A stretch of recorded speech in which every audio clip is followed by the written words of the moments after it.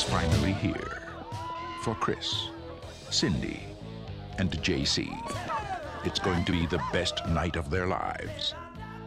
But tonight is also the night of the creeps. From a world unknown comes a nightmare unimagined. First, they are under you, around you, on you, and then inside you. They get in through your mouth, and you walk around while they incubate, even if you're dead. They are a new breed of terror.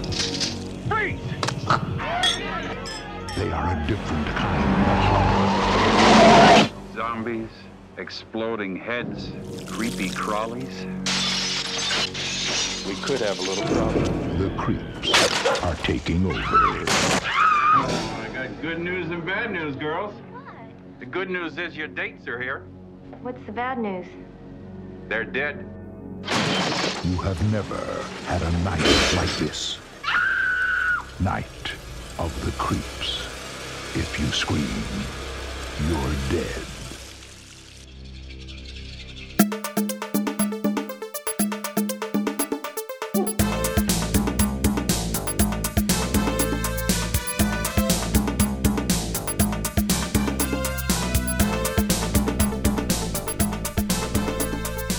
David, I love tormenting you at this time of year. Is this not your favorite time of year right now? Yeah, my favorite. Absolutely. The weather changes, and the clouds are changing, and the sun is setting earlier, and there's just such great things in media all over the place.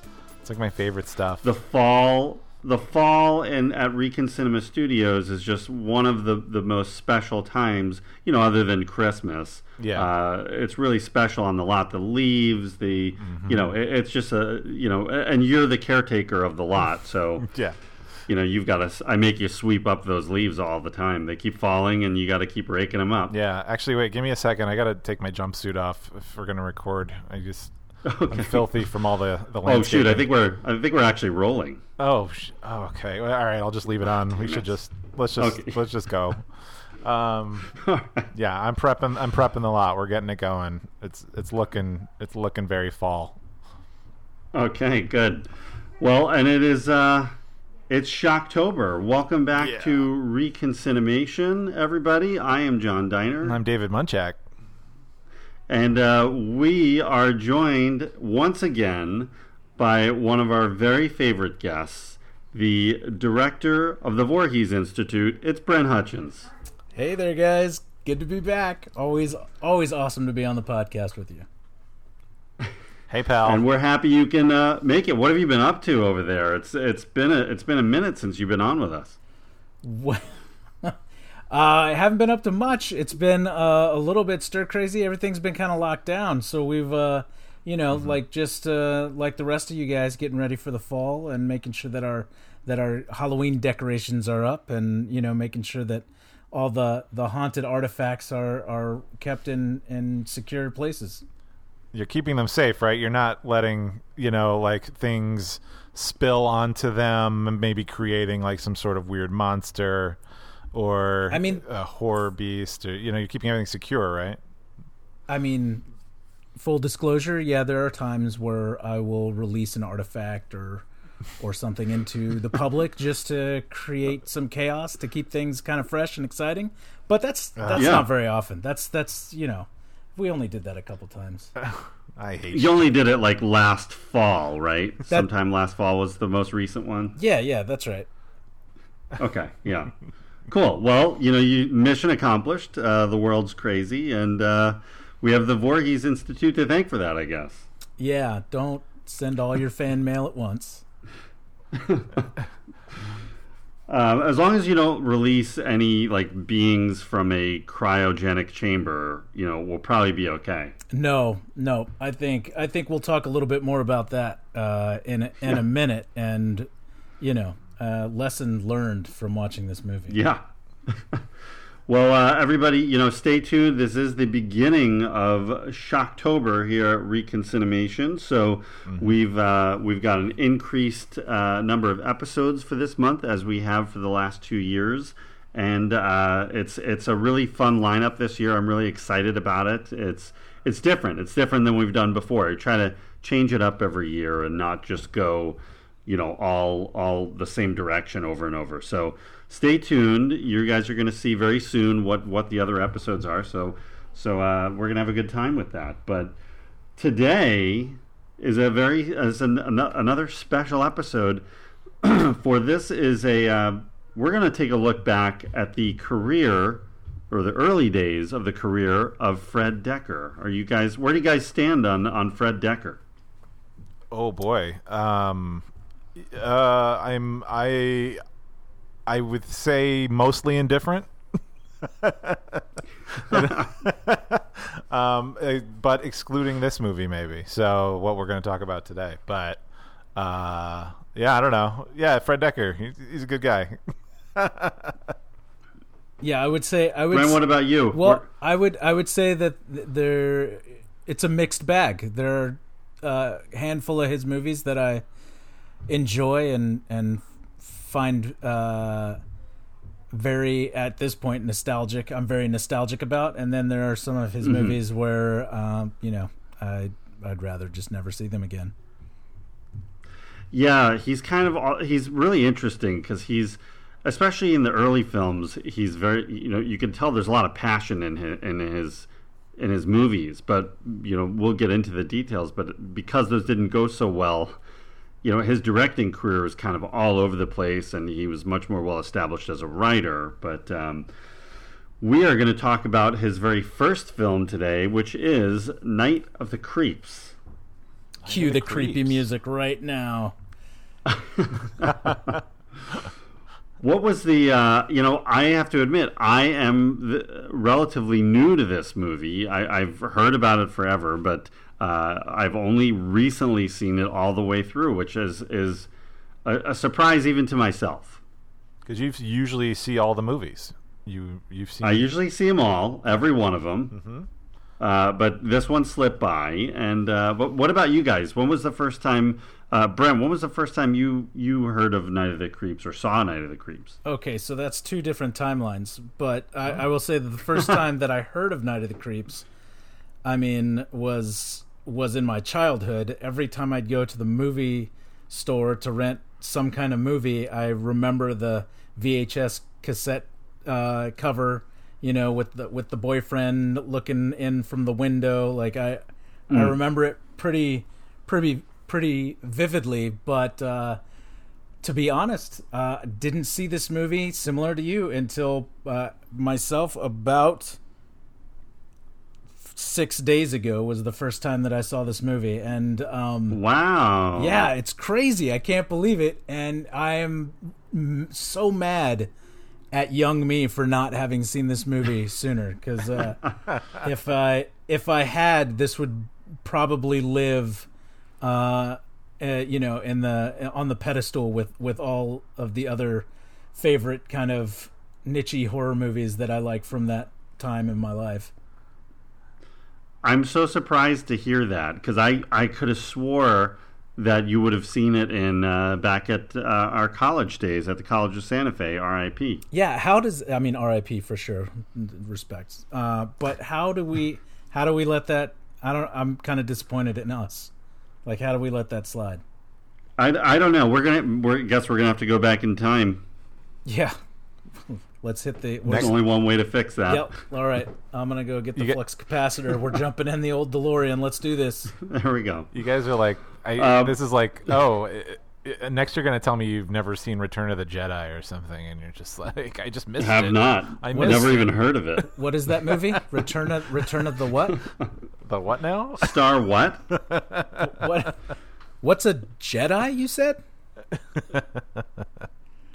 Now, David, I imagine from, just knowing you so well and knowing the kinds of films you're into, you're also going to be, and being that's your angle on this show, is the way we take a look back at these older films and and see how they hold up. You're coming from the perspective of mostly not having seen these films. Yeah.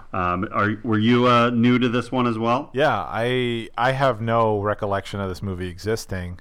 I was thinking, like, if back in the 80s, if I was going through the video store, to rent something, and I'm going through not the new releases, but going through like all the stuff, this, just based on the name and the cover of the thing, which I think I looked up which cover you were mentioning, Brett, the guy with the roses and the window and all that. That's right. That's the one. This would have been like bottom 7 or 8,000 movie of like me picking up based on name and look alone. Like, absolutely not. Like, this is just not even a blip in the radar. So no, I hadn't seen this movie until in preparation for this episode. This was not, never even heard of it. No clue. Yeah, not on the Munch radar. No, like most things. But yeah. Well, it's funny that you said that too, Brent, because the poster is the first thing I remember too. But yeah. I remember both. I know there's a few different posters for this movie, but I remember as a kid seeing both the one that you described with the boyfriend in the window, and then the one with the two of them, Jason Lively and Jill Whitlow, on the steps of the frat house, with the flamethrower and the gun. But they're both kind of drawn posters. So I remember seeing both of those images, and as a kid, I remember being fascinated, like, what's this movie? But then and we'll explain why it happened, but the movie disappeared forever, and I didn't see it. I barely remember hearing anything at all about it, and I'm surprised, too, that our good friend from college, Cowboy Mike, did not reintroduce this movie to us. I was just thinking the same thing. I literally was going to mention that just a second ago and didn't. Yeah. Well, I think this was like, at the time, this movie was so far removed from everything. It hadn't, like, its comeback didn't happen till almost 10 years ago. So it was really just like even the VHS was kind of hard to find. Right. Unlike Near Dark, where that VHS was more readily available, this one just wasn't. So this movie was close to just not existing anymore. Well, I mean, did it ever? Like, I know we're going to get into like box office and how it was received and everything, but I feel like even as a kid, because like I always gravitated towards the horror movies as a kid that I heard about, right? Like you would hear about Friday the 13th, Nightmare on Elm Street, even crazy shit like Chopping Mall. Like you would hear about it and you'd be like, oh, I want to see that. This one was crickets. Like I didn't hear about it at all. I always saw the cover and I always remember seeing it, and I just never was drawn to it because there was zero word of mouth or zero conversation going on about it at all in my world. And so I just never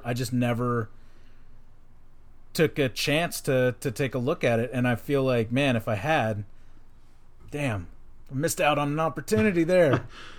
Yeah. It just wasn't. There was no buzz about it, even on like, was it Joe Bob Briggs, like on his like late night show? I don't even. I mean, obviously, this is definitely a movie up his alley. Yep. And I'm sure he did play it, but it wasn't. I don't remember it being on that too often. But I didn't see it till I saw it. Let me see. I think it was over a Christmas break. I want to say in 2012 or 13. I was. I don't know why I remember it so vividly, but I do. The family and I rented a house in Palm Springs for Christmas break, and I was staying with the kids in like one of the guest rooms where I was putting the kids to bed, and they were really young at the time, and they were, fell asleep kind of on me, and I had the TV remote, and I'm just like, well, I guess I'm not moving from here. So just going through the channels, and it was super late at night, and I came across, I think it was the woodshed scene, or just before it, and it was like, what on earth is this movie? And that was the first time I looked it up, like Night of the Creeps. Oh my God, this is that movie that I remember the poster of. But then I didn't see it all the way through till just fairly recently. in researching it for this show. So yeah, totally, all of us totally new to the movie. Yeah. How about that? Crazy. Wow, That's I never thought we'd happened, have right? that. That's like the first time ever. Yeah, Especially, I think that's a Recon Cinema record. yeah. So I guess we have nothing to Especially- talk about. We should just wrap it up. But like, yeah, this just surprises me that this, yeah, like, I mean, it's kind of incredulous that, you know, or I'm kind of incredulous over that you've never, like, that it never happened. So I'm very excited that you guys are like basically brand new to it too. This is fun. Well, I'm kind of like now I'm getting. I went out of a horror phase for a long time, and now I'm trying to come back to especially 80s horror and kind of fill in the blanks of like stuff that I missed. And now this movie is so, there's so much love for this movie now. Like we gotta cover it, and we gotta talk about it. So.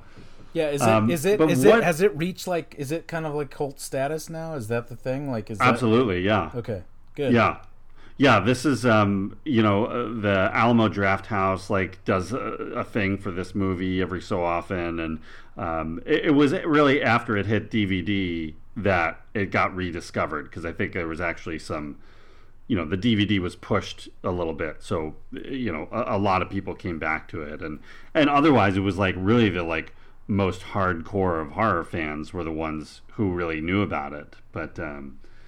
This movie it's such an interesting movie. I mean, it's this weird mix of, an ode to like 50s B movies, but wrapped in the blanket of an 80s like John Hughes kind of a thing. I mean you've got yeah. This movie is all over in the first like 25 minutes, this movie's all over the place. Right? Like, I mean, it is to your point, it's like this old like Invasion from Mars like alien flick, then there's this crazy like 50s very Plan B from outer space kind of vibe going on, and then kind of that now looking back kind of classic 80s pop sort of aesthetic, so it's like all over the place. Yeah, they hop around quite a bit right there in the first I said 25, but probably 10-15 minutes. Yeah. I mean, you've got aliens, zombies, axe murderers, like zombie dogs. Like there's a lot happening in this movie. Yeah, it's everywhere. Everything you could possibly put into a movie, they were like, yeah, let's throw it in there. Why not? Let's go. David, I wish I could have seen your face watching this movie, because sometimes that might be the most interesting part to me. Oh yeah. My reaction to it, the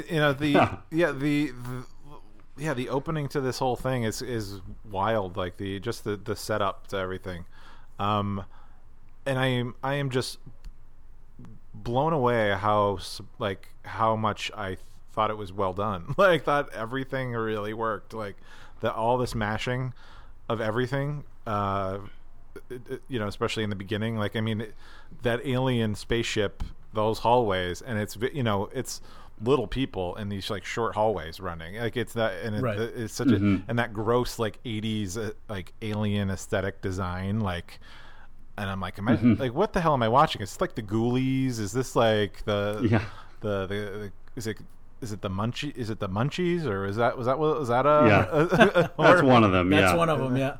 Wasn't there Critters? Like, Critters is like another one. All of the above. That's all these movies I would You're batting never 1,000. watch. I'm batting 1,000. And then to launch it into like a 50s, like to me it was like, like I was a teenage werewolf or something, kind of like 50s thing, and I don't know, and then to go into like, I feel like I was about to watch like Back to School, like it was the like that whole 80s aesthetic where it's just a couple of losers talking about getting women and figuring out their lives, and it's like, what the hell is this? This is amazing. Yeah. But I was in from minute one. I mean, 100% in, which I'm just very surprised by. Yeah, it's really excuse me, it's kind of jarring a little bit of when it goes from this alien spaceship to the 1950s, and then boom, you're suddenly within 10 minutes you're in the 80s. It's like, what is happening and where are we? Yeah. But I like that it only reserves that like that craziness just like for that beginning part, you know, like all those it just settles you in like, okay, now we're stuck in the 80s, and then we've set up all this other stuff for you to like just kind of keep moving forward. So I'm glad it wasn't like a lot of jarring back and forth. It's a nice slow build once you get to the 80s.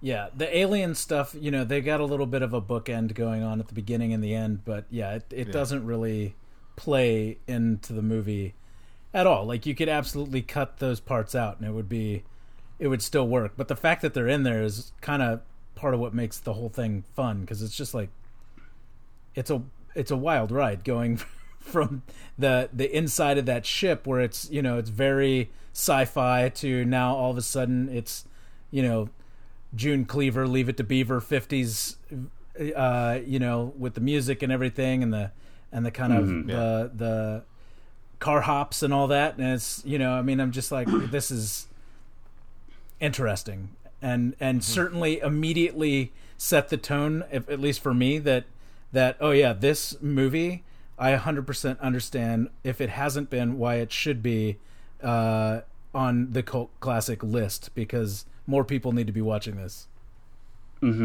Yeah, I agree with both you guys, and it really is. It's fun. I mean, it's one of those, like, I don't know if you'd put it with like Evil Dead 2, but I just had a good time watching this movie, and it never felt too heavy. And David, you're right. Like, it's well done. I mean, it's well put together. Yeah, it's silly and it's crazy, and in the context of when it came out in 1986, I can understand why people didn't take to it. But looking back on it, I think it holds up really well. Spoiler alert, I like the movie. But let's talk a little bit about Fred Dekker and kind of who he is and how he got to this movie. Fred Dekker is a screenwriter and director who's, I think, most famously known as a partner of Shane Black's, and you know, they did a lot of projects together, even if it was just screenwriting together. He went to USC. He was roommates with Shane Black, but he was not actually a film major. So, you know, all of his he loved making films since he was like 12 years old, but he didn't get in the film department. And you know, Brent, we knew people like that at school who just loved it but couldn't make it through the film department for whatever reason. But Fred Dekker stuck with it, and obviously, you know, it's mostly worked out for him. But he was, and he loved the 50s B movies, you know, those B sci-fi, you know, horror movies of that decade. And you can tell here, I mean, you can feel that he's got a passion for it. Yeah, definitely. For sure. I mean, it's the nuance for a lot of the stuff that he had done, at least in that one small bit, was you know, obviously done with a lot of care.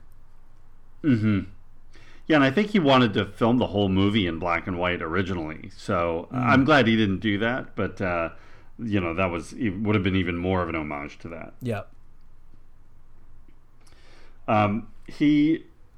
So this idea kind of came from a couple of places. Like, he knew he wanted to make a film, and the first idea that came to him was the line "Thrill me," which is like, I think it's my favorite line of the movie. But, he just had this vision in his head of this old-fashioned detective, you know, who's kind of like over everything, and that's his kind of catchphrase. And then just, you know, he had a short film that he had made that was about like time travel, and the two main characters in that were these guys, Chris and JC. So he took those characters and this idea and kind of just built from there. And like, well, why would this cop be here, and what is he investigating, and how did that murder happen? And so it kind of just expanded, and I think his mind just kind of you know, went a little wild with it, but he's able to keep it, you know, relatively wrangled in. It's amazing to me that he starts with that line, and like that to like, he basically built the whole movie starting from that moment, like the "Thrill me," like, and then to decide what kind of guy is that to say that kind of thing all the time, and what world he's in. And then he, you know, when he gravitated toward the stuff he loved, and just like, and it's like, it's not even just so reverent and homage. It's like, it's outright like theft in a sense, and it's beautiful. Like he does it so like, you know, I appreciate that filmmakers, like, you know, honor like filmmakers who came before and all of that, but sometimes it gets a little like much, like the like putting these people up on like pedestals or something, but like taking the actual like style and schlock of the old stuff and saying, yeah, no, that's in the movie, we're doing that, like this is good shit, this is fun, and then just handling it like the way he handles it. I don't know. It's fascinating to me that it actually works. Like starting from that little nugget of a line and then building a whole story that crams everything in is completely wild to me. And Tom Atkins, the guy playing the detective, like he sells it. You know, I mean, every scene that dude's in is, I mean, he's just like chewing the scenery the whole time, like milking it. He is over the top in all the right ways for this film, you know. Yeah, absolutely. I mean, Tom Atkins is an amazing actor and a horror kind of icon these days. Yeah, he keeps the whole movie together from that. I don't know. I mean, it is like a bunch of parallel action going on before everybody kind of meets up and stuff. But because even the kids, who are, I guess, I mean, who's the main character? Is it Cameron, or is it the guy?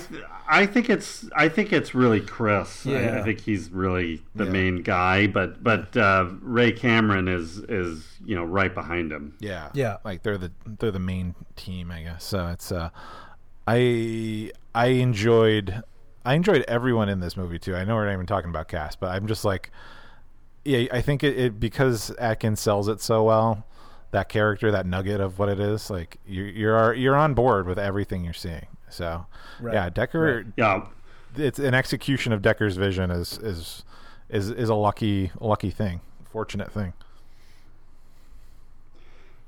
Yeah, well, we're talking about it. We're talking about the actors, so let's just go all the way with it. Let's talk about.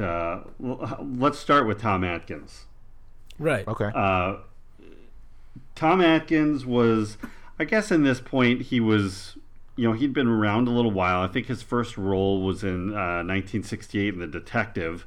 That is, if you recall, the Frank Sinatra movie, which is, in ways, a Die Hard prequel. One could say, one could draw that line, I guess. Oh, right.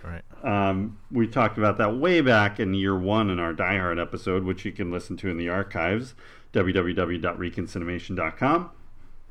But yeah, by this point, he had done a lot of horror movies. He was mostly known as he's a John Carpenter guy. He was in The Fog as one of the leads, and then he had a smaller role in Escape from New York, but those are very memorable roles. Mm-hmm. He usually played, I think like 90% of the time he played a cop.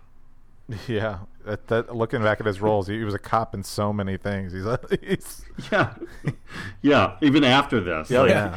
I mean, I remember him also in like Bob Roberts, where he's a doctor, and you know he does occasionally. I guess he's a doctor in Halloween 3, but yeah, he's mostly known as a cop. He's got that gravitas. Yeah. Yeah, I mean, he definitely feels the part. Yeah. Yeah. But he plays Detective Ray Cameron, who is, and I guess, yeah, in a way, like this is sort of the Ray Cameron story, because the first part of the movie, that's his backstory that you're seeing. So, right. You know, you are getting his overall arc and what happens with his character. But I loved Ray Cameron. I thought he was one of the most fun, like, movie cops that I've seen. Oh yeah, I mean, he's great. He's very entertaining, very over the top, very, like I was saying, you know, just very. He chews it up, man. Like he's just like milks every moment of screen time that he got, and he's in a lot of it. So it's Yeah. it certainly is no stretch of the imagination to think that this movie is more the Ray Cameron story than it is anybody else's, for sure. Yeah. They could have called it that, the Ray Cameron story. That's it. That would have sold. I think it's interesting too because he's such a good actor that he plays it all. Everyone's playing it straight, like including him, and he's the straightest of them. I mean, he's making a meal out of every scene, but it's not like they're not hamming it up. Like this is just a wild ride they're all on. So you can kind of see, because all the other cops around him are complete idiots, like, or they allude to that, like the one coroner guy or whatever is just like making jokes, and he's just like, he doesn't have time for any of that. And I love that, like he's and there's, it's weird, like he's surrounded by like detective novels and stuff like that, and he's reading Dashiell Hammett and Raymond Chandler and stuff like that. So he's like all these things that make it really obvious. Like you even have a shot of him like sleeping under a ceiling fan. And the ceiling fan's like above him. Like this, like the seriousness of his character. And his apartment too, like looks like an old time detective's office. Yeah, exactly. Like I mean, it looks it. Yeah, go ahead. Sorry, he's living in that style of that character, right? Yeah, absolutely. I mean, he is that. He's that, essentially a modernized version of that old gumshoe detective. Yeah, and in the 80s, and he even drives that old car, that like 50s car that doesn't fit with the rest of the cars in the movie. That was the first thing I noticed, like, or not the first thing, but like that really stood out, that he's driving like this cherry, old style, like Studebaker or something like that, or I don't know what it is. Sure. Mm-hmm. And his character is so messed up too. I mean, he's got, he's cynical. He's stuck in the past. Obviously, like once you learn his backstory, he's never gotten past that. I mean, he's still like he pulls out the newspaper clippings, and he's, as we learn throughout the movie, like he's technically solved this murder. Like he knows who did it and he took care of it, but he's still like obsessed with it, and he just can't move on. Yeah, he's very much frozen in time in that moment where he lost the girl that he loved, right? So and it plays really well, even as we flash to the 80s. Yeah, and the whole backstory of see, because in that flashback, like he's not even really in it that much, but you realize that he's sort of, I don't know, he's not necessarily that he's even telling that story. It's just we're learning it. Where the with the axe murderer, the axe murderer who kills his girlfriend while she's waiting for her boyfriend, who's pulled over to investigate this alien artifact that's crashed. So you've got like a couple of things going on here, and then it's just like which is the whole movie. There's a couple of things going on there for sure. Yeah. But Tom Atkins was just great. That was such a solid move to get him for this part, and he says this is his favorite part that he's ever played, and his favorite movie. So he loves this. I love that. I love that he loves it so much. I read somewhere, I don't know if it was him though. Someone from the cast was saying that they were talking about doing a sequel, but it sounds like that was just wishful thinking. Like they threw it out there hoping that there would be a bite, but I don't know that it actually would ever happen. Yeah, I don't think. I don't know. I mean, maybe you could. Yeah, I'm sure you could. You probably could do it now, especially because there's so much love for it. But yeah. I don't know if Fred Decker has a real idea of what the sequel would be, because, I mean, you want Tom Atkins in the sequel. Mm-hmm. You need Tom Atkins. Yeah. And, if you've seen the director's cut, which is, I believe, the version we've all seen, and we'll talk about all the different versions of the endings, but you wouldn't have Tom Atkins in the sequel. So yeah, I didn't even know there were multiple endings until just like probably 20 minutes before we sat down to record this. So I would actually like to hear what the other endings are. I will share the one that I saw, and I want to see how very Clue the movie this is, where there's alternate endings all over the place. Yeah. All right, cool. Well, we'll get there.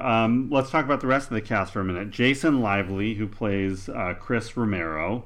Does everybody know him? I mean, he hadn't at the time done a lot, but I mostly remember him from National Lampoon's European Vacation. That's right. That's really only where I recognize him from. Yeah. I'd seen that movie a number of times. So He plays was that Rusty, before right? this movie? Yeah, he played Rusty. Was that before this Yeah, movie that or was after? it was before. I think that came out in 85, and this is 86. Oh, okay. And it's funny because I don't think Jason Lively is really that amazing of an actor. No offense to him. As I was going through this movie, I was like, I don't think he's like that great of a performer, but I really like this character. Like, he was really likable. Well, yeah, because Rusty's kind of an asshole in European Vacation. And that was the contrast. So, like, watching this, I was like, I kind of like Chris, like the whole way through. He's not and not. I don't know. Yeah, I think he did really well. So at least I can tell there's a difference between the two characters very much. He's really good. He's great. He's really funny. But like, yeah. There are so many moments in this movie, and this is part of why I think it's like great cult movie type stuff, where it's like, I mean, he sees what's the female lead's name? Jill Whitlow. Jill Whitlow. So he sees her from across the way, and he tells his little buddy, "I think I'm in love." I mean, it's so like, it's so greatly like perfect. So 80s for 80s, yeah. Like. Maybe it needed to marinate for 30 years before it became super popular, because now you watch it and it's like all those little moments are very they're classic, but they're you watch them with today's kind of mentality, and like they're just it's funny. It's like comedy gold. Yeah, well, this is obviously was never intended to be a pure scary horror movie. And I think what the problem was is that TriStar, when the movie was ready to come out, they were pushing it as a pure horror movie, and that's not what it is. So I don't think in the 80s they were ready to. They didn't have the perspective to appreciate the comedy element introduced inside of a horror movie. I don't think the studios knew what to do with that yet. Right. Oh yeah, this was way ahead of its time. Yeah, I mean they've seen the success of what a pure horror movie can be, so it's like I think they just erred on that side of like, well, that gets a certain number of tickets sold, a certain number of kids go to see like straight up horror or whatever. So yeah, it's kind of like a bad marketing step for this. Unfortunately, because this was a lot more fun than any of those horror movies, as far as I'm concerned. Well, right, and I mean nobody was making like horror comedies at the time, right? I mean, I guess was it Return of the Living Dead? That was kind of campy as well. And when was that? Was that before? Before or after this?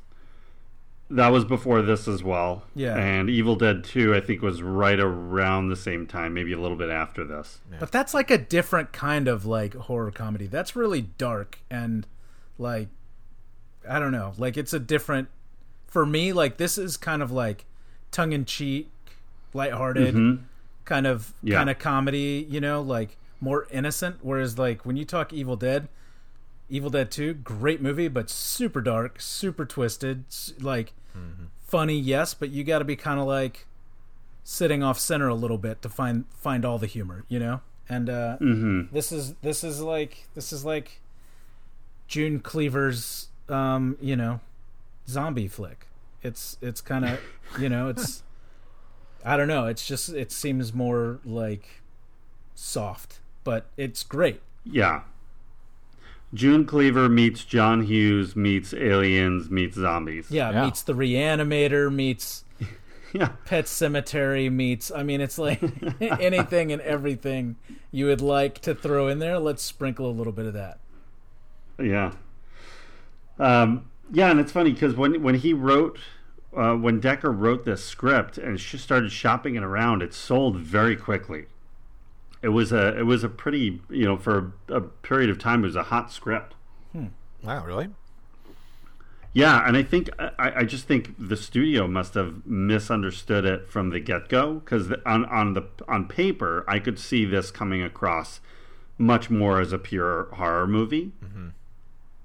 Because it's a lot of the comedy is in the way he shot it and the way it's cut together, and the performances, and just reading it on the page, I could see a studio just understanding it that way. Like, oh, okay, yeah, this is an homage to the '50s horror movies. Nobody's done that yet. And it's a zombie slasher thing. So this is going to be big. Yeah. Well, I mean, it's kind of an homage to just filmmakers in general. I mean, like, if you look at some of these characters' names, like Chris Romero, Ray Cameron, Cynthia Cronenberg, it's Detective Landis, Sergeant Raimi. Like everybody's like a famous director or an up and coming director that that has a name in this movie, and so obviously he's got a kind of a love for filmmaking, and obviously I think was very playful when he put this all together. Mm-hmm. Yeah, definitely. There's a couple others too. I mean, there's Corman's got a few mentions. I think it's Corman University, and Carpenter and Toby Hooper as well. But yeah, it's a loving homage to all those folks. And but just real quick, the rest of the cast: Steve Marshall as JC, who's Chris's best friend. Great sidekick. Interesting. Classic sidekick. Yeah, classic. Yeah. Mm-hmm. I don't really recognize him from anything. I don't either. Yeah, I think this was new. I think he did some TV stuff after this, but this is probably, now especially, this is probably his biggest movie. Yeah, he was kind of my favorite of the group too, and I'm surprised he hasn't popped up more. But he definitely reminded me a lot of like the sidekick in Fright Night and things like that. But it was he. Yeah, I'm surprised he wasn't in more. Yeah, and it was interesting that, they gave him, like a physical disability, but they never really talk about it, right? I don't think they even, bring that up. Right. It's mildly mentioned in his, quest for love or something like that, but it's not. Yeah. It's kind of used as an excuse for his lack of confidence. Exactly. As a but right. That's but it's not like his struggle as someone with whatever his ailment might be. That's not really the subject. So he it colors him though pretty nicely. He's not just the wisecracking goofball that's with the heart of gold who's smart, but he's all he's got this little they create a physical difference between that kind of character just by adding that flavor.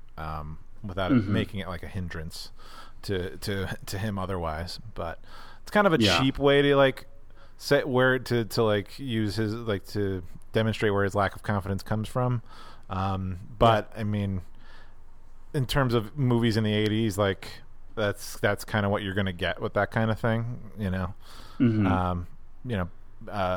differently abled people are not quite portrayed that flattering back then, so this is a different, except in Silver Bullet, which you guys covered.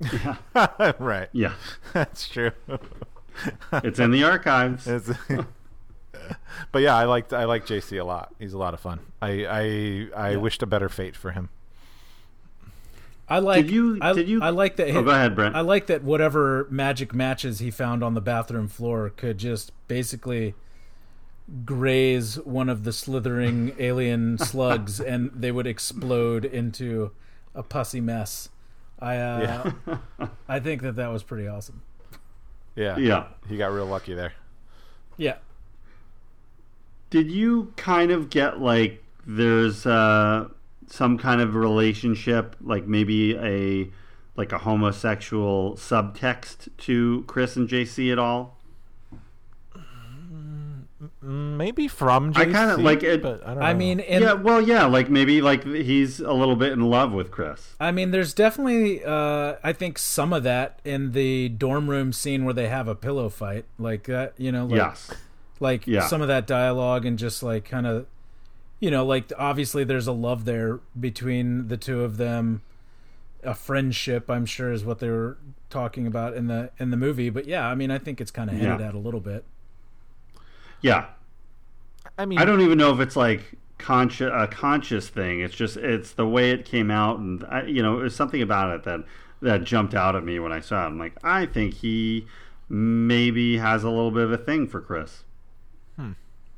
I could see that as a reading of it, but this always comes up when there's like, oh, these two male characters seem closer than they should be, or something like that. I'm not saying it's a bad interpretation, but it's just sort of like, can two males, young males, like be close without it being like, well, are they gay for each other? But I understand, like, it's a question worth posing, just as a reading of the character for sure. But I don't think it's intentional or part of the. I don't think it's an intentional subtext. I think it's really open to interpretation. Yeah, I know. I agree. But I like how it's just. I like how it's just a thing that might be out there. And they like Decker didn't make like a big deal out of that either. Like, he didn't make it like a real question. It's just one of those that gives it some depth to the characters. Sure. Yeah. It's subtle. It's not like, Nightmare on Elm Street 2. It's yeah, I was just thinking that. It's subtle. Yeah. That one is pretty in your face about it. Oh, I have to watch that one. We got to. We'll have to do the podcast for that at some point. We'll have. Yeah, we're gonna. Not this month, right? Not in Shocktober. Not this. We would never cover Nightmare on Elm Street in Shocktober. That doesn't make any kind of sense. That's clearly a May type of movie. That feels like an April-May kind of movie. Yeah, that's a springtime. Jill Whitlow plays Cynthia Cronenberg, who, she was kind of all over the place in the 80s. She was in Porky's and Mask, and she was also in Weird Science, and she's coming off a movie called Thunder Run, and then kind of goes into TV after this and is in various shows. But I think she was great in this. She's adorable and totally, a great kind of female lead for the movie. Yeah. I really like her. Yeah, for sure. In this. And she becomes a badass. Like at the end, it's her with the flamethrower. Yeah, she kind of becomes Ripley-ish. She is like she is definitely a badass, toting the flamethrower around, torching zombies. Man, she was awesome. She's wearing a prom dress. She's the head of her sorority, and she's shooting zombies with the flamethrower. It's insane. It's funny that like when Chris, like, it's so that 80s cheese of like he sees her from across the room and is singularly obsessed with her, and then is like even figuring out, oh man, I'm never gonna get her if I do things this way, and JC's like, well, the first thing you got to do is actually talk to her, man. Like, like she's this like object. Words. She's just this like unapproachable object, and then at least once you kind of get to do more with her, learning more about her. It just, I don't know how deep the character is, but I really enjoyed Jill as Cynthia or Cindy in it. It was great. Yeah, I'm surprised she didn't. Her career was really like over by the early 90s, and I think she married and had kids and just stopped acting. But looking back on it now, I wish she had hung around. Yeah. But it's cool to have, the imagery of her too with that flamethrower is just so much fun. Like, I just love how she just took charge at the end. Yeah. We see a couple of other familiar faces. We see the legendary Dick Miller, who just passed away in this film. Yeah. And of course he's another horror icon. I mean, been in probably over 100 movies, most of them horror movies, and it's always fun. And he's the weapons. He I forget what you call that, where he's the master of arms or something. The armory, like he runs the armory. The armory, yeah. Yeah, he keeps showing up in our Reconcinimation episodes. What did what was the last thing he just showed up in? Wasn't he didn't even have any lines, right? Was it God, he's been in a few things. Well, he was in Goonies, right? Or not Goonies, Gremlins, right? Gremlins. Yes, Gremlins, of course. Yeah. Was it Night of the Living Dead? No. No, he's not in Return of the Living Dead. Returning to the Living Dead. This is good. This is good TV. This is good radio. We'll just cut around it. Well, he's gonna be in more for sure. We know that much. But was he in Used Cars? Yeah, he was. Was he in Used Cars for a second? Is that it? He might have been in Used Cars for a second. Yeah, he Terminator, Gremlins, The Burbs. Yeah, we haven't done The Burbs yet. No, you haven't. Yeah. Okay. I mean, he's all over. Yeah, he's in tons of. Yeah, exactly. But it's nice to see Dick Miller just pop up in the genre and on this. He always does too. He always just shows up. He's just oh, there's Dick Miller. He never has a main role. Yeah. He's always just in one scene that's memorable, or he's in a little bit more like Gremlins, but. He's a big Joe Dante guy, so he's in a lot of Joe's movies. Oh, right. He is in Used Cars. Yeah. Sorry. Yeah, so that was it. That was the last one he was in. That's right. Let's see. We also got Suzanne Snyder, who's one of the sorority girls. She was also in Weird Science, and pops up a lot throughout the 80s. Mm-hmm. And then you guys probably won't recognize him, but I sure did. One of the frat boys is an actor named John J. York. Does anybody know one project that he was the lead of? Maybe a 1987 Fox series that I love so much? Is that V? No. All right, I'm just making things up. Parker Lewis Can't Lose. It's no, but close. It's Werewolf. John J. York is one of the frat boys. You only see him for a second, like getting on the bus, but he's got a dialogue. He's got some dialogue, but he is the lead in Werewolf, which I swear one day we're going to talk about on this show. I'm not just going to keep alluding to it on this show. We just talked about it. Wrap it up. Well, no, we're going to talk a whole show about it. I mean, I still haven't seen it. You still haven't. I remember you talking about it very often in college. Well, when the you time never showed comes, me. You never showed me a single episode. Okay. Well, we're going to watch the pilot. So when the time comes that we can all physically be in the same space, whenever that is, the very first thing we're going to do is watch Werewolf. All right. But then I'm requesting that after we finish the Werewolf marathon, we then watch Manimal. Oh, Agreed. Oh, my God. Oh my God. So yeah, we talked about, there's obviously a lot of homages in this film. There's, the love for the 50s B movies is very prevalent in the first 10, 15 minutes. To me, the movie that jumped out when I was watching it, it felt like The Blob. Have you guys seen the Steve McQueen Blob, the original one? Absolutely, it's great. Yeah. I have not. Well, it's on, it's part of the Criterion Collection, David. That means it's a well-established and respected film. Okay. This is the authority on the opening to that is films.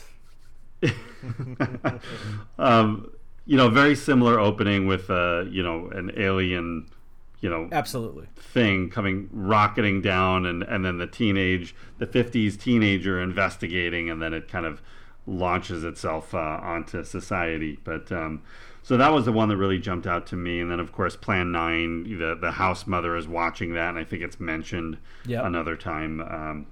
in the sorority house. So you've got that. You've got there's a couple of other just visual references that are very subtle.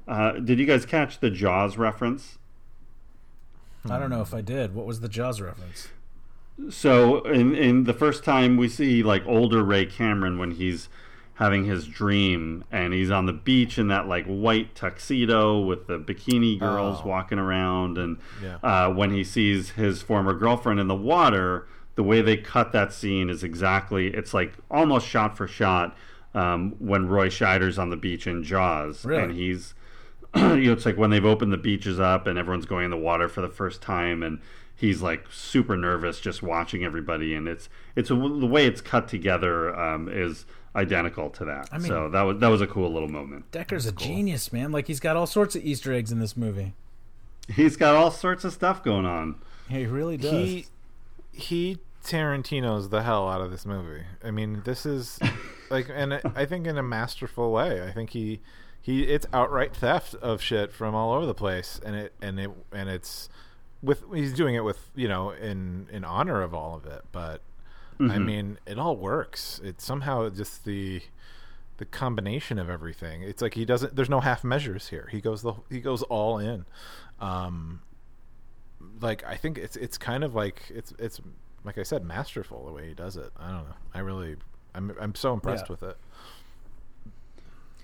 Well, it's a lot. There's a difference between. Oh, go ahead. Sorry. Go ahead. I was just gonna say it's a lot to keep like straight, right? Like, it's just a lot to keep balanced, and like he was able to kind of navigate through it and like lay all this stuff in like multiple, like several different layers, and like like we've been saying, like it works really well. Like, it's a fun movie. Yeah, and there's a difference between homages and theft. I think what he's doing here is certainly more of an homage than just like lifting something for the sake of like taking that good idea. No, but I mean, I think it's a loving thing. I don't think it's like, I don't mean theft in a negative connotation here. I mean, it's like Tarantino, like same thing. Like, it's he takes the things that he loves and then puts it in his movies, and so it adds these additional layers, and it really works. So, I don't mean theft as in like he's stealing it because he's uncreative. Right. I just mean like, just why imitate? Just do it. Because he's got the Hitchcock zoom thing, right? That Spielberg did in Jaws as well, right? Like, yeah.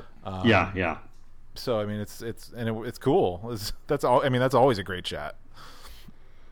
And how good does Tom Atkins look in that white suit? Oh yeah, fantastic. The great suit. It's like the best he's ever looked. Great suit, classic.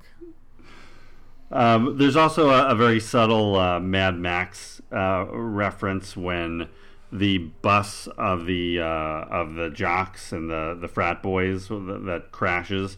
They do this zoom in on the bus driver's face. That's very much a dummy, but it's the same shot they do in Mad Max towards the end of that movie with one of the main characters from that. So I thought that was cool. That was definitely like you had to know Mad Max to get that one. Yeah, I was wondering what that was, because it's very specific that it changes from like a person to a fake person, and like with the eyes and all that. And I'm like, what is that? That's interesting. That I wasn't familiar with. So again, super cool.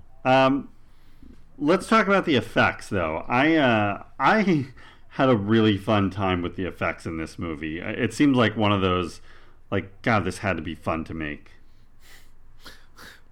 Like what specifically? Like the head splitting open, or just the slugs? Yeah, all that, like everything. The slugs themselves, and the way they did the effects, and the heads exploding. It's the head effects guy was David Miller, who also had done Nightmare on Elm Street, but he's assisted by some of KNB Effects, who is was probably one of the main special effects companies in the business throughout the 80s and 90s. But it's Robert Kurtzman and Howard Berger, which is the K and the B of KNB. Greg Nicotero who's a big time director now, and The Walking Dead is like his show. I don't think, people say Greg Nicotero's in this movie, but I don't think he actually is, and it looks like it was just Kurtzman and Berger helping out on this one as well.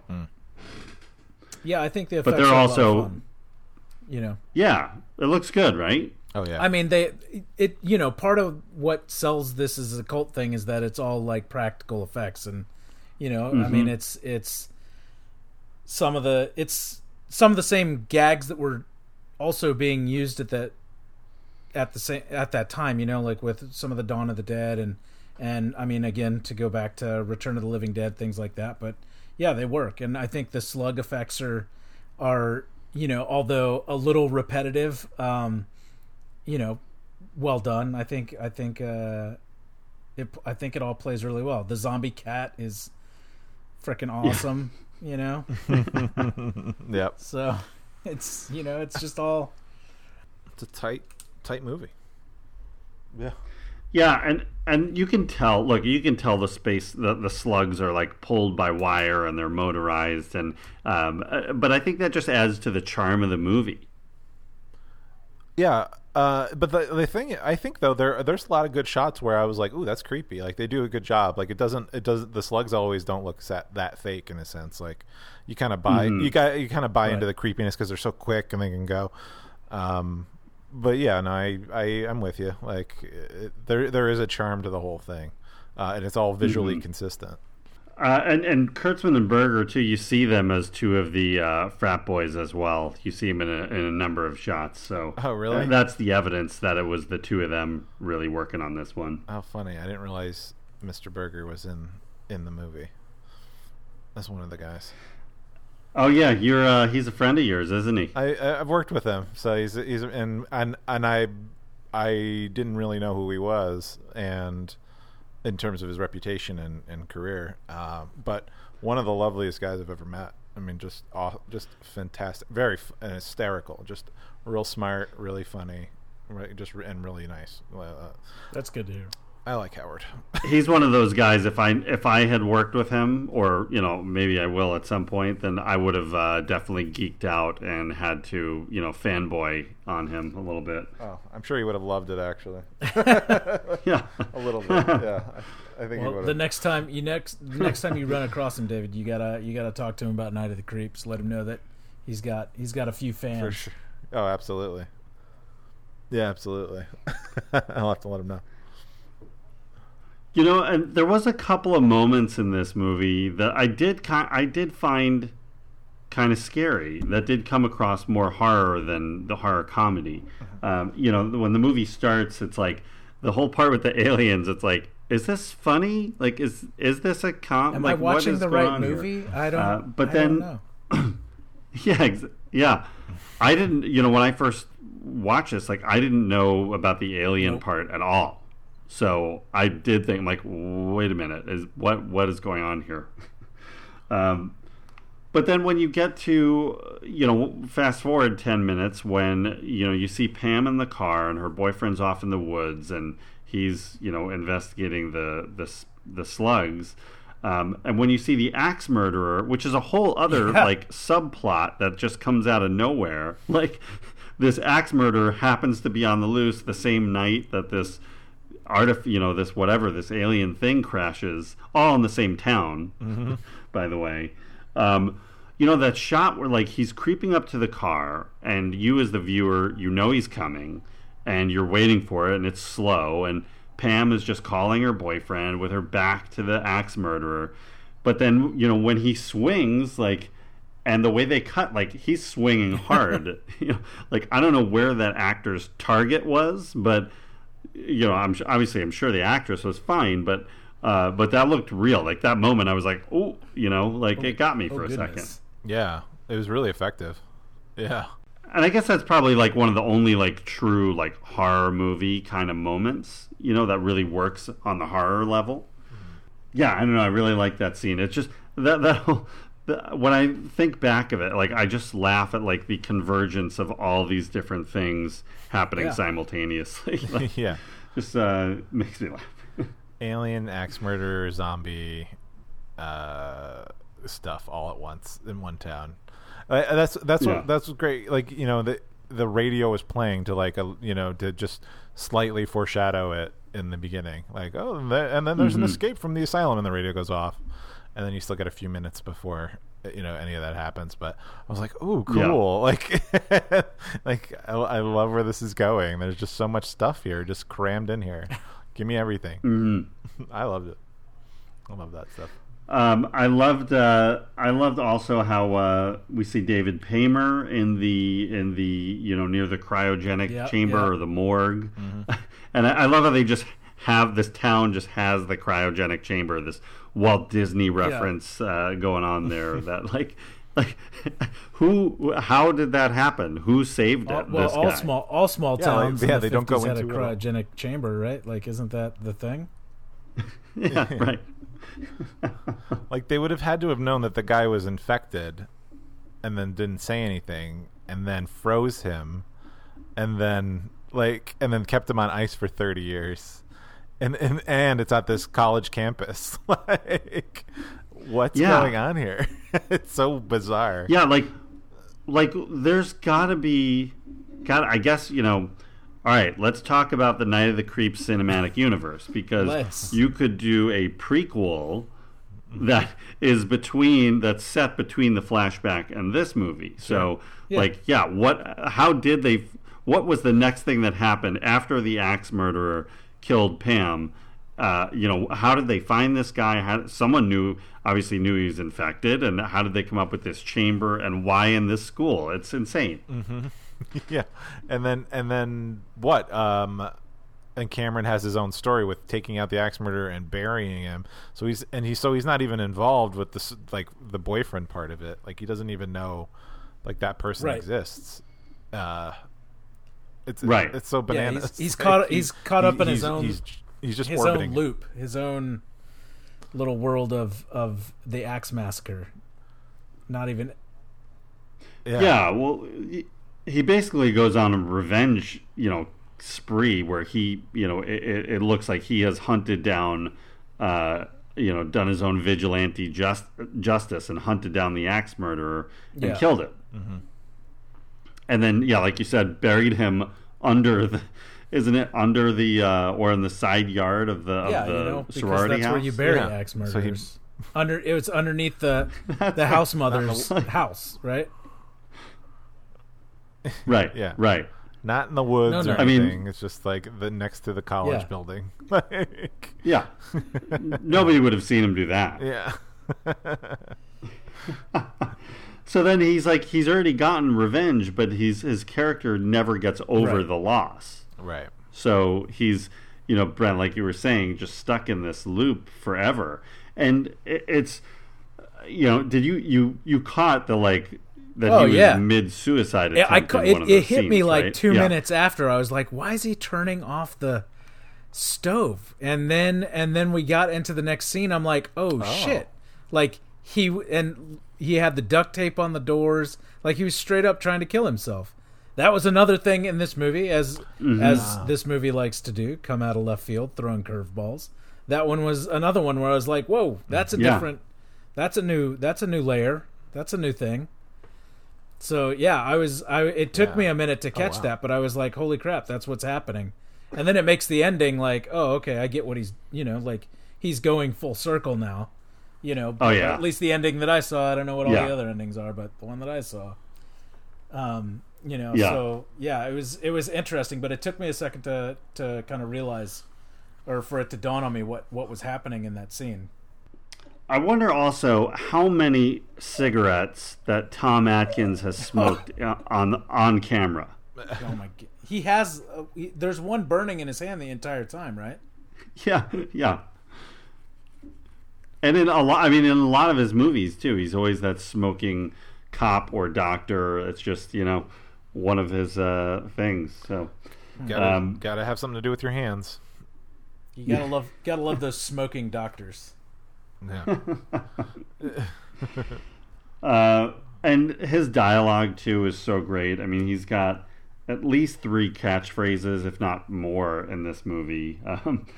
And it's a bummer too, because I wish I had caught this movie earlier, because Ray Cameron was not present in our 80s Top Cop tournament earlier this year. Right. Yeah. And I feel very upset about that. Yeah, he definitely would have been in there. He would have been a good seed in there. I would have voted for him like all the way, just to, if it was John McClane against Ray Cameron, I would have gone Ray Cameron just for the hell of it. I love it. Yeah. That's bold. That's pretty bold. That's hard. Bold. Well, he gets it done. He proved it here. Yeah. But that "thrill me" line, just I lost it when I heard that. That just cracked me up.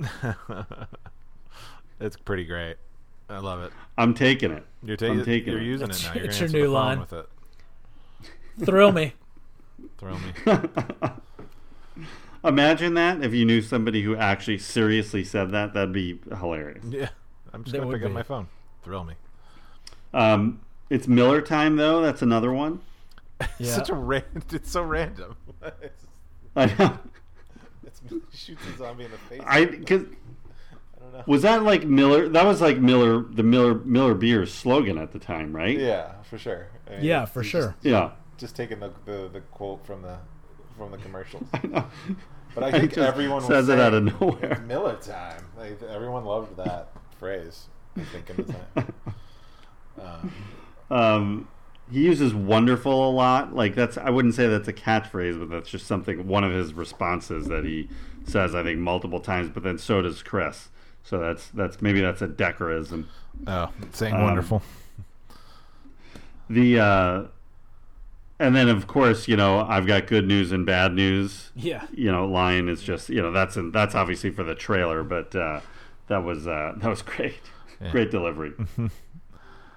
There's so many moments of funny that I mean, his lines particularly, but like that scene where he walks in to the cryogenic place where where the dead body is, and then there's just the shot of like the body on the floor, and then you see the coroner or whatever put his bag down and open it next to the body, and there's nothing in it, but then there's just a sandwich, and then it pans up, and then he's eating the sandwich over the body, and it's so subtle, like it's so random. It's just like on the point of absurdity. Like what he brought his sandwich to the murder site, and he's eating it over the body. Well, he's eating every time you see him. He's eating. Yeah, I mean, yeah, and he's trying to like have these zingers and one-liners that that Cameron is not a fan of. Like, he's just not enjoying this guy at all.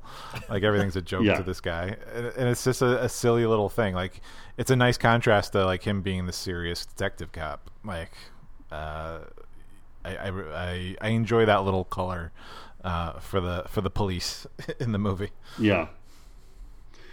How do you guys like Brad as the the head kind of frat boy and Cynthia's boyfriend, I guess, when the movie starts?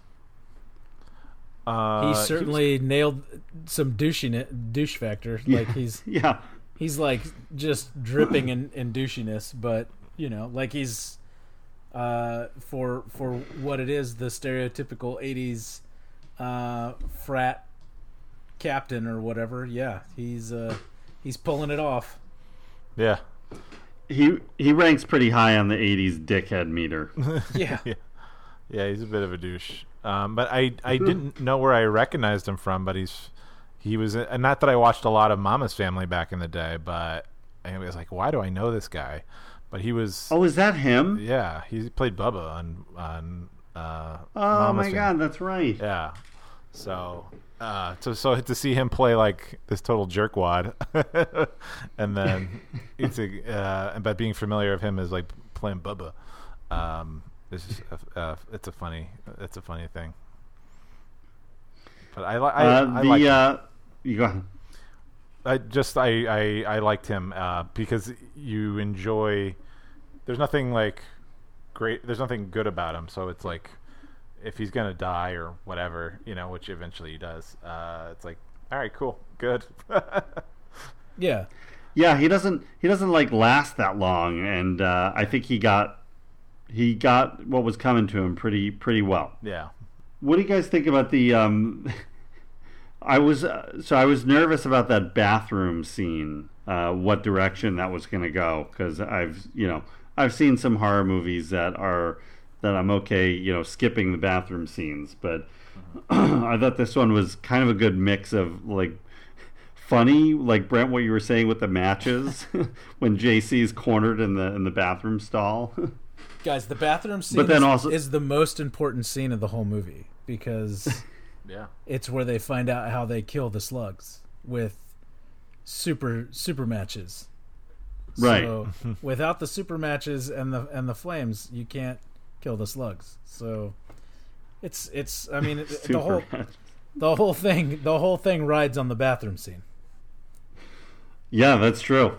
And poor JC, he does the typical sidekick thing where they're going to get it halfway through the movie. Yeah, bathroom scenes are He tough went out- because they can be so claustrophobic and everything, and you don't know what's going to happen. I mean, it's a nice tool in the arsenal for like doing horror scenes. So, but the fact that it's like he almost could get away. You almost thought he was going to get away, and even when you don't see him for a little while, I was like, oh, maybe he figures out a way to like survive this, or we're going to see him again, and maybe he can be saved. And then he leaves the audio note and then he's just a dead body. Like you don't, it's good. Like they don't even show his face, afterwards, so you don't have to remember him as in that like in a horrific way. Like you just see his body face down. So I think that was a nice way to keep him kind of like clean of all the horror of it. Mm-hmm. And you get a little Monster Squad reference too in that. Did you guys see that? Oh no! Wait, where? On the bathroom wall. Yeah, on the wall. Yeah. Oh, What does it say? I think it just says "Go Monster Squad." That's right. Really? On the bathroom wall. So tying the Decker universe together a little bit. Oh boy. Right. But yeah, JC is. You're right. This is kind of the key moment here, because somehow JC is able to survive like long enough that he can get back to their dorm room and record that message for Chris. That's right. Yeah. So whereas everyone else is immediately like zombified, he makes it. Do they ever really explain how the zombie slug thing works? I mean, I know that the slugs, they kind of attack you and kind of enter in through your mouth, and I'm assuming attack the brain. Well, it's like one slug, and then several instances in the film, like somebody falls down, their head explodes, and 15 slugs shoot out to go, kind of become a parasite in another host. But like, how does it actually work? How quickly do you turn once you swallow the slug? Like what's? I don't know. They really didn't establish rules or like the how any of this is happening. Yeah. They did not do that. No. Yeah, but I guess the brains, they can multiply by feeding off brains, I'm assuming, and that's... Yeah, I'm assuming something like that. Something like that. It's pretty... Yeah, that audio note from JC, I mean, like, he had enough strength to make it back, and he told him, he's like, I could walk. I was like, this is so sad. Like, this thing. It's heartbreaking. Yeah, it's a really great way to do it, instead of, like, doing it, like, in front of him, like, talking to him, and... It's just this creepy like note from the past. I mean, it was like from the last, hour, but it's like this thing happened, and everyone was helpless for it, but JC was still able to like get the message out and give him the clue he needed. And then he like crawled off to die alone by himself. It really is heartbreaking. Yeah, he knew how to kill them, so he went down to the boiler room to take them out. So he was the strongest character in the film, since he was able to do it.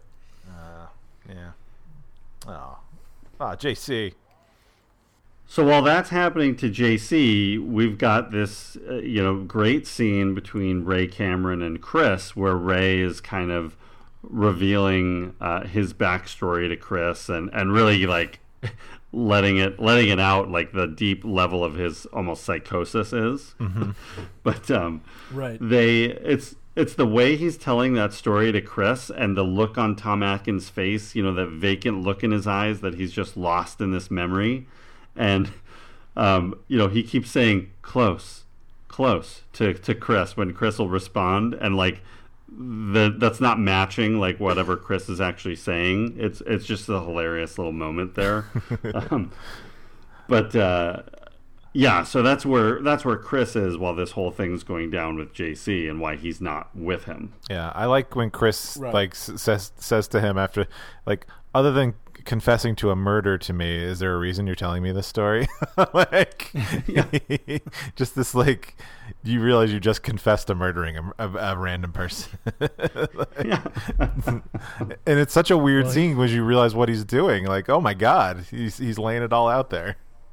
Yeah. Well, I mean, and that's the same. Isn't that the same scene where we find out that he's trying to kill himself?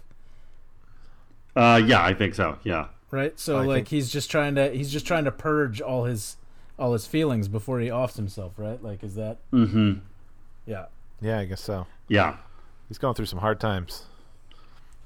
Yeah, tough life for old Ray Cameron, but he's not quite done yet. Yeah, so then it's prom night, right? And or not prom night. It's they're all getting dressed up, and everything's kind of converging on the sorority house, and the bus crash with the frat boys is kind of hilarious, and the zombie cat that was referenced a few times earlier in the movie as the sorority house cat. Oh yeah. There's like a great 80s montage of like getting ready with your formal wear. For the men and the women, like putting on their cummerbunds, like, and the nice dresses. And then so everything kind of goes to hell, and everything converges there. This is where, because Chris has the flamethrower first, correct? Yeah. Well, right, because they go to the police station and get the flamethrower, because it's, every police station should have a flamethrower. A flamethrower, single flamethrower. And so under force, they take the flamethrower from the police station and head on over to take care of business. Yeah, but it's Cynthia, like we talked about, who's really the one who takes charge here, and she, like, her and Chris are out front kind of defending, and Ray's inside with the rest of the sorority girls. And that's when he delivers the "I've got good news and I've got bad news" line, which is great. The scene in the tool shed, which is probably the most action heavy scene of the movie, that was actually added later. That wasn't part of the main production, and after some test screenings, the studio wanted more action, so they went back and filmed and added that scene. Really? Do you know what the original cut was like, where they were coming from? No, I don't know where, like, what the pacing would have been without that scene, because it feels like it was always there, but I can see, it is sort of a separate thing. Yeah, I mean, it fits in really well. I mean, it definitely, like, there's the comedy aspect of it, hiding from zombies in the smallest possible rinky-dink shed you could find. Yeah, that's tiny. Yeah. And then that gruesome murder, I just like through it's like a Sam Raimi kind of shot, I think, kind of with the lawnmower going after the guy. Oh yeah, right. That's got to be one of the best deaths of the movie. Oh, for sure. Yeah. Oh, that's brutal. What a way to go. Yeah. So that's going on the outside of the house, and then inside you've got Ray trying to fend off zombies left and right, and there's that amazing dolly shot where Ray just goes nuts. And it's a spinning shot where he's spinning around the room and shooting all the zombies and blowing their heads off, but he's like on the dolly, so the camera's moving with him. It's a beautiful shot. Yeah, It's great. I mean, it's a fantastic shot. It is so over the top and outlandish in the moment, but it's great. Like, it works really. I mean, it's very it's very funny. Well, and based on what we've seen too, it seemed like almost hopeless for Ray to be able to like just shoot them and they would all survive based on what we'd already seen. But then it's just like it's his rage that that comes out, and then we come back later to see that he's successfully defended the house on the inside, and he's the hero. I feel like when we cut back to that scene, so it's all very like, it feels like he's being overrun by zombies, and then when we cut back, I feel like there's only like 2 zombies, or like it's him, and it seems very empty in the room. Like it's just him and like one dead person like laying next to him for all the action that transpired to get us to that point. But it's I part of the reason I love this movie is because there are those little moments where it doesn't quite match up with what I would expect to see. Yeah. Well, and then you find out, like, in the basement where all the slugs have sort of converged. Yeah. That's like a slug ball. Yeah, that was nasty. That was gross. It was. Yeah. But this is where Ray's gonna have his comeuppance and his really his most heroic turn. Like he's gonna sacrifice himself, and he has that wink with Chris, and it's like kind of the passing of, I don't know if it's a passing of the torch, but it's like you get to do what I couldn't, and you get to help save the girl, and you guys get to live together. I didn't have that, so this is his payback. Yeah, and I'm at peace. Like I'm at peace with this decision. Like this is how it was supposed to be. Yeah. And that brings us to the various endings of the movie, and there's a theatrical cut, which was one released in theaters, and then the director's cut, which is I think on every home video version. But Brent, what was the ending that you saw? All right, so the version I saw was Ray blows up the house, right? And you think everybody's kind of or all the slugs have been killed, and then you cut to kind of Ray's burnt body walking through the streets, and then he kind of falls down, and I think his head pops open and more slugs kind of come out, and then it cuts to again like the aliens are now like flying over a field or the forest, like shooting like a searchlight looking for things, and they fly off, and it cuts to the credits. Right. Okay. So all right, I think we probably all saw that same version, which is the director's cut. Is that what you saw, David? Yeah, same thing. And I think the slugs are going into a cemetery, so to feed. That's on right. Yes. Sorry, I missed. Exactly right. Yeah. So totally sets up the perfect sequel. With the alien ship, with like when it was a cool looking ship, like a big chunky design. Like it's like, ooh, I want to watch that Alien movie now. I know, and I love how it just ends with like the ship hovering over with the searchlight looking. Yeah. It leads very open for a sequel. But I was waiting for like, okay, they're going to come down and either collect that specimen back or what. But it just ends before anything else happens. Yeah, right. So what are the other versions? So the theatrical ending is, there's the explosion, and you have your happy ending with Chris and Cynthia where they kiss out in front of the house. But then you see the cat, the cat kind of come up and approach them, and Cynthia goes to like pet the cat, and then a slug like jumps out of the cat and into Cynthia's mouth, and that's where it ends. Was it the dog? Or is it the dog? Sorry, not the cat. But but I kind of like the director's ending. I like the alien ship. I think that's fine. Yeah, I'm on the same page. Yeah, I think that's the stronger ending. I think I think ultimately they didn't like the super downer ending. I think they wanted it a little more open-ended. let's say. Yeah. I can see from a studio perspective saying, nah, just go with this. So you can kind of just set up you get a jump scare at the end, and right, you could that's what people will be talking about more, like, oh wow, should they? I don't know, and it still sets up. Well, the studio wanted that Carrie and Friday the 13th kind of jump scare ending, so that was, they saw that as the big, like, that's how you end a horror movie. And for this particular one, I don't think that was the right tone. I think Decker got it right with the director's cut. Yeah. Yeah. And clearly, like, if that's... So when did the director's cut get released? I think when it came on... Well, definitely when it came on DVD, it was the director's cut. I'm not sure exactly where along the way it sort of transitioned to that, but that's the one that you can find. I mean, you can, in the extra features, you can see the original theatrical ending, but it looks like it was mostly replaced on everything by now.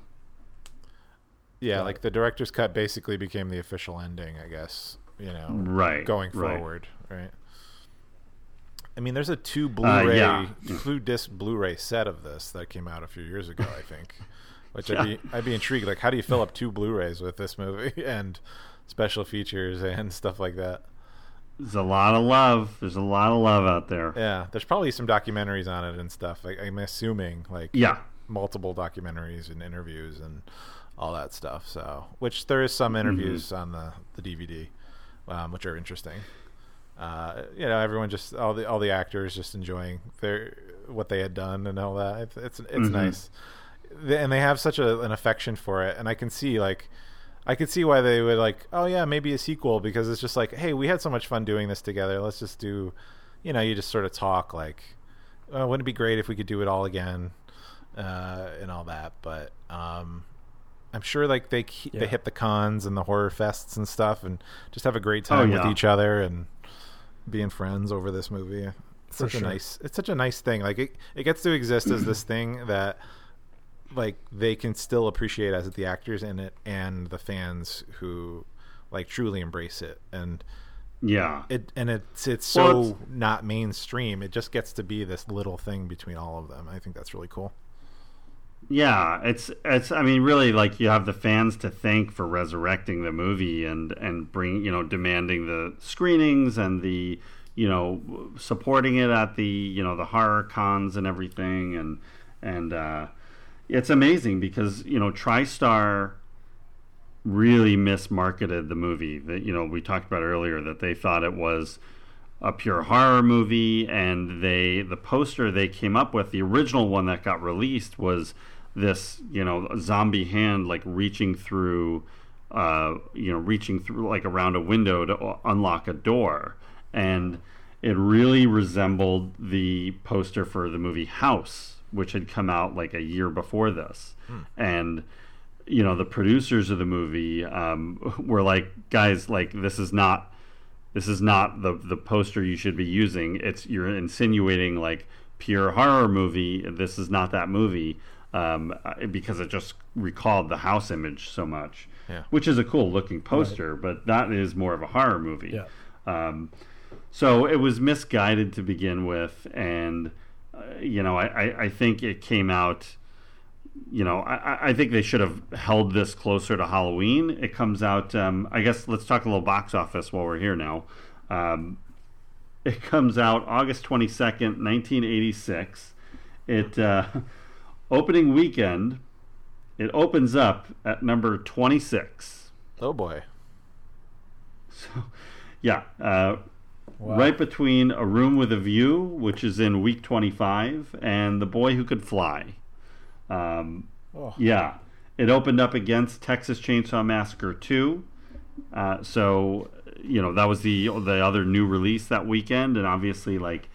That while that's a whole movie worth covering by itself, that was the bigger release, and especially opening up two competing horror movies, it didn't work out for Night of the Creeps. Opening weekend, it brought in a whole the budget I think was about $5 million for the movie. Opening weekend, it brought in a whopping $220,000. Bummer. Holy shit! And Yeah. the grand total run was only 591,000. And that's why you never saw some of these actors again, and that's why Yeah. some of them at the time went to TV. Because back then, when your movies failed, like that was kind of your next option, Right, because right. It wasn't as seamless as it is now, where people bounce between TV and Yeah. and film and things like that. Yeah. So I can't imagine you this. know, yeah, that's too I bad. can't imagine this was on a lot of theaters though. Like, I mean, I feel like they probably didn't distribute it that wide. I mean, I don't know. Yeah, I don't think it went that wide, so it really didn't. It was sort of dead on arrival. It's a bummer. Yeah. You know, the top 5 at the box office that weekend was The Fly, Stand By Me, Aliens, Top Gun, and Texas Chainsaw Massacre 2. So, Yikes. you know, that's a lot of big movies up there, and this Yeah. is not going to compete with those. Tough lineup. Yeah. It ends up in 1986 ranking at number 185, so way towards the bottom. Yeah. And you know, Fred Decker really was lucky, because by the time this movie came out, he was already making Monster Squad. So he, fortunately for himself, had segued. But you know, Decker's career, you know, what didn't go that well. I mean, Monster Squad was not a hit, and then he did RoboCop 3, which was not a hit, and a, you know, kind of a famous bomb. So a lot of his movies are not doing well. He's having more success as a screenwriter. You know, he works with Shane Black a lot, whether he's credited or not, on Lethal Weapon. He helps out a little with Predator. They had a script called Shadow Company that was being developed for John Carpenter to direct, starring Kurt Russell. It was going to come out in 1989. About this Shadow Company was this, you know, this group in Vietnam of these, you know, these super soldiers who were killed, and now they've come back as zombies. So that feels like might have been a great Carpenter Kurt Russell movie. I would love that. Yeah.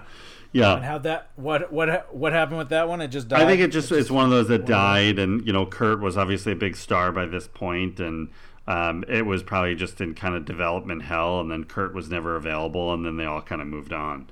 So Fred Decker did get involved with Tales from the Crypt, so you know, he has some success there, and I think he's involved with one of the Star Trek shows later on. I can't remember if it was Voyager or Enterprise, one of them, but I think it was Enterprise for a year or yeah, two.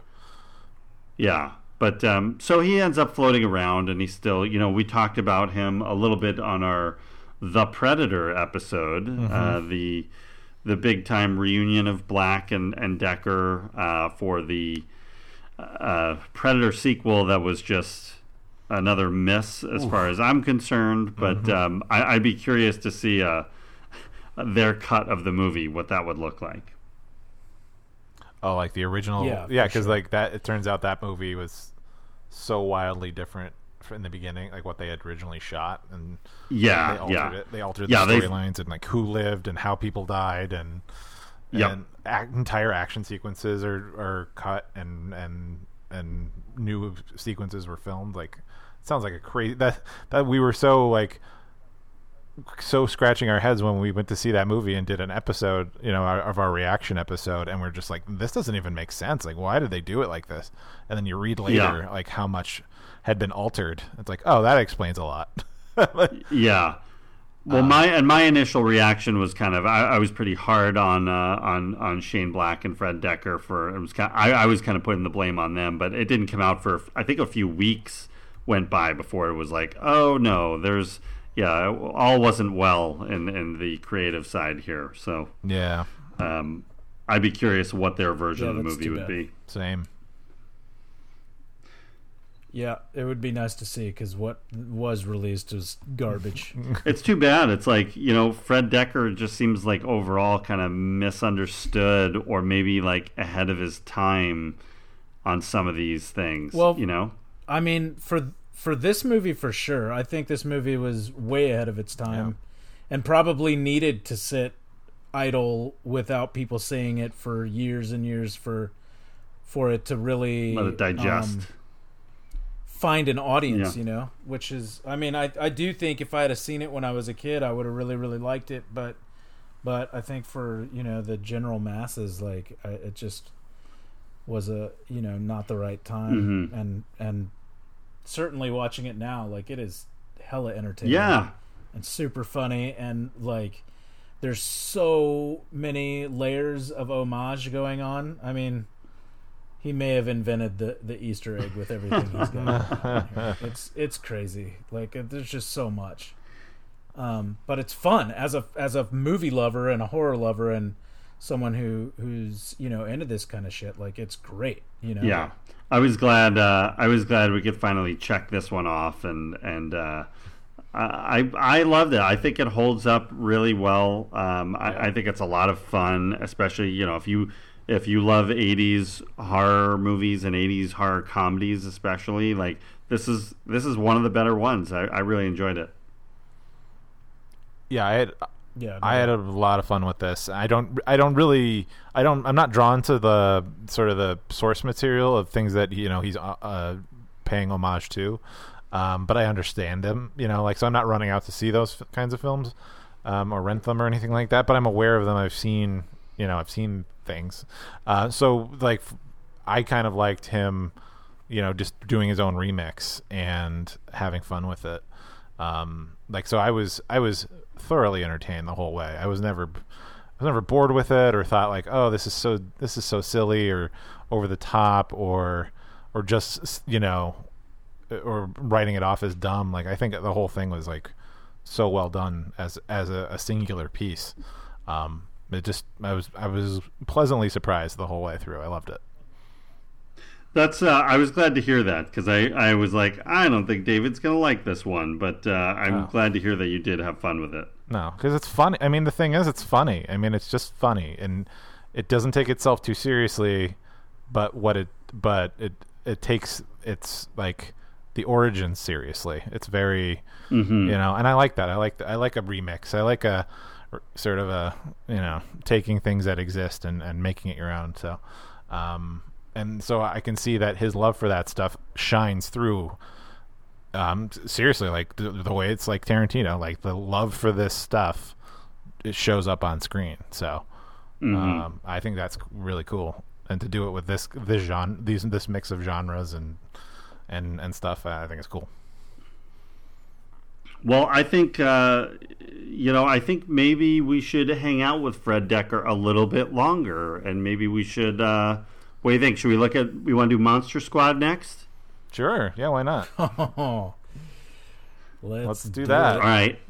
All right. We got a date then. The three of us and Monster Squad. We'll be the new Monster Squad. Yeah, I'm 100% in. That's That's one of the ones Fred Dekker did where it sits in my heart. I love that one. Okay, all right, cool. Well, it'll be interesting to rewatch it and see what we think, compared to the last time whenever we saw that movie. So, let's do it. We'll hang out with Fred Dekker one more week for Shocktober as we continue. Yeah, if we're the new Monster Squad, I'll be the virgin of the group. So, because you need a virgin. Sounds good. Okay, copy that. All right. Well, this was fun, guys. This was fun looking back at Night of the Creeps, and I think I got to add it to my collection. I enjoyed it that much. I think I want to make it a part of the home collection. Yeah. Wow. Okay. Wow. Congratulations on your purchase. All right, guys. So before we wrap things up, let's talk about Jack Burton's. What do we think? David, what about you? Where do you rank it on our Jack Burton scale of 0 to 13, with 13 being you love it as much as you love Kurt Russell? Wow, yeah. I mean, the wild entertainment factor is heavily weighted on this for me. So this is up there. This is like 9.5, 10, maybe. Wow. Okay. Wow. That's all right. Considering what I've ranked lower than that, wait. This one, so did you just rank this higher than Teen Wolf? I may have. Yeah. I think you did. Okay. I enjoy Teen Wolf. But is Teen Wolf that fun? I don't know. Yeah, I love it. As fun as I this. love it. All right, Brem, what about you? What do you think on the Jack Burtons? You know, so this is a scale of 13, right? Yeah. So, man, I would really wish I had seen this movie when I was a kid. If I had seen this movie as a kid, I know that young me would have loved this, and it would probably rank higher. But I think even then, seeing it late, it's really, really great, and I totally understand why this should live as a cult classic. I think I would give it probably like a 7.2, maybe. I mean, I think that's still pretty high, but not Yeah. It's not knocking the doors off things. But I did enjoy it. This was a really pleasant surprise. Cool. Good. Yeah. Nice. I'm gonna probably give it an 8.9. I really enjoyed it too. Like, but same thing. It didn't like. I had a lot of fun with it, and I love it because of that. It didn't like blow me away, and wasn't, it didn't change my life or anything. But it was a lot of fun, very rewatchable. I could definitely throw this one on whenever. It's fun. So so I liked it. I enjoyed it. Good stuff. Yeah. All right, cool. So Monster Squad it is, and want to say a quick thank you as we wrap things up to our friends as usual, Curtis Moore for the poster, and E.K. Wimmer for the theme music. As always, it's great to have him helping us out. And if you get a chance, check out his podcast, Laser Graves. It's I don't think he's covered Night of the Creeps. I know he's done Night of the Comet as was their first episode, but maybe I'll get him to cover this one as well. Yeah. So, and check us out on social media. We're at Reconcinimation Podcast on Facebook, Instagram, Twitter. You can find us on Apple Podcasts and Podbean, Stitcher, iHeartRadio, Spotify, all of that. And anywhere you can leave a rating and a review, please do so, and that would help the show a lot and get it out there a little bit more. We always appreciate the feedback as well. So that's it for Night of the Creeps, guys. I'm looking forward to what we've got going on all month long here. Shocktober. Shocktober continues. Be careful out there. Favorite. It's a scary My time favorite. of year. All right. Well, it looks like our dates are here, so we better get going. And There's good news and bad we will news. see you. That's the bad news. We'll see you next time on Reconcinimation. Thrill me.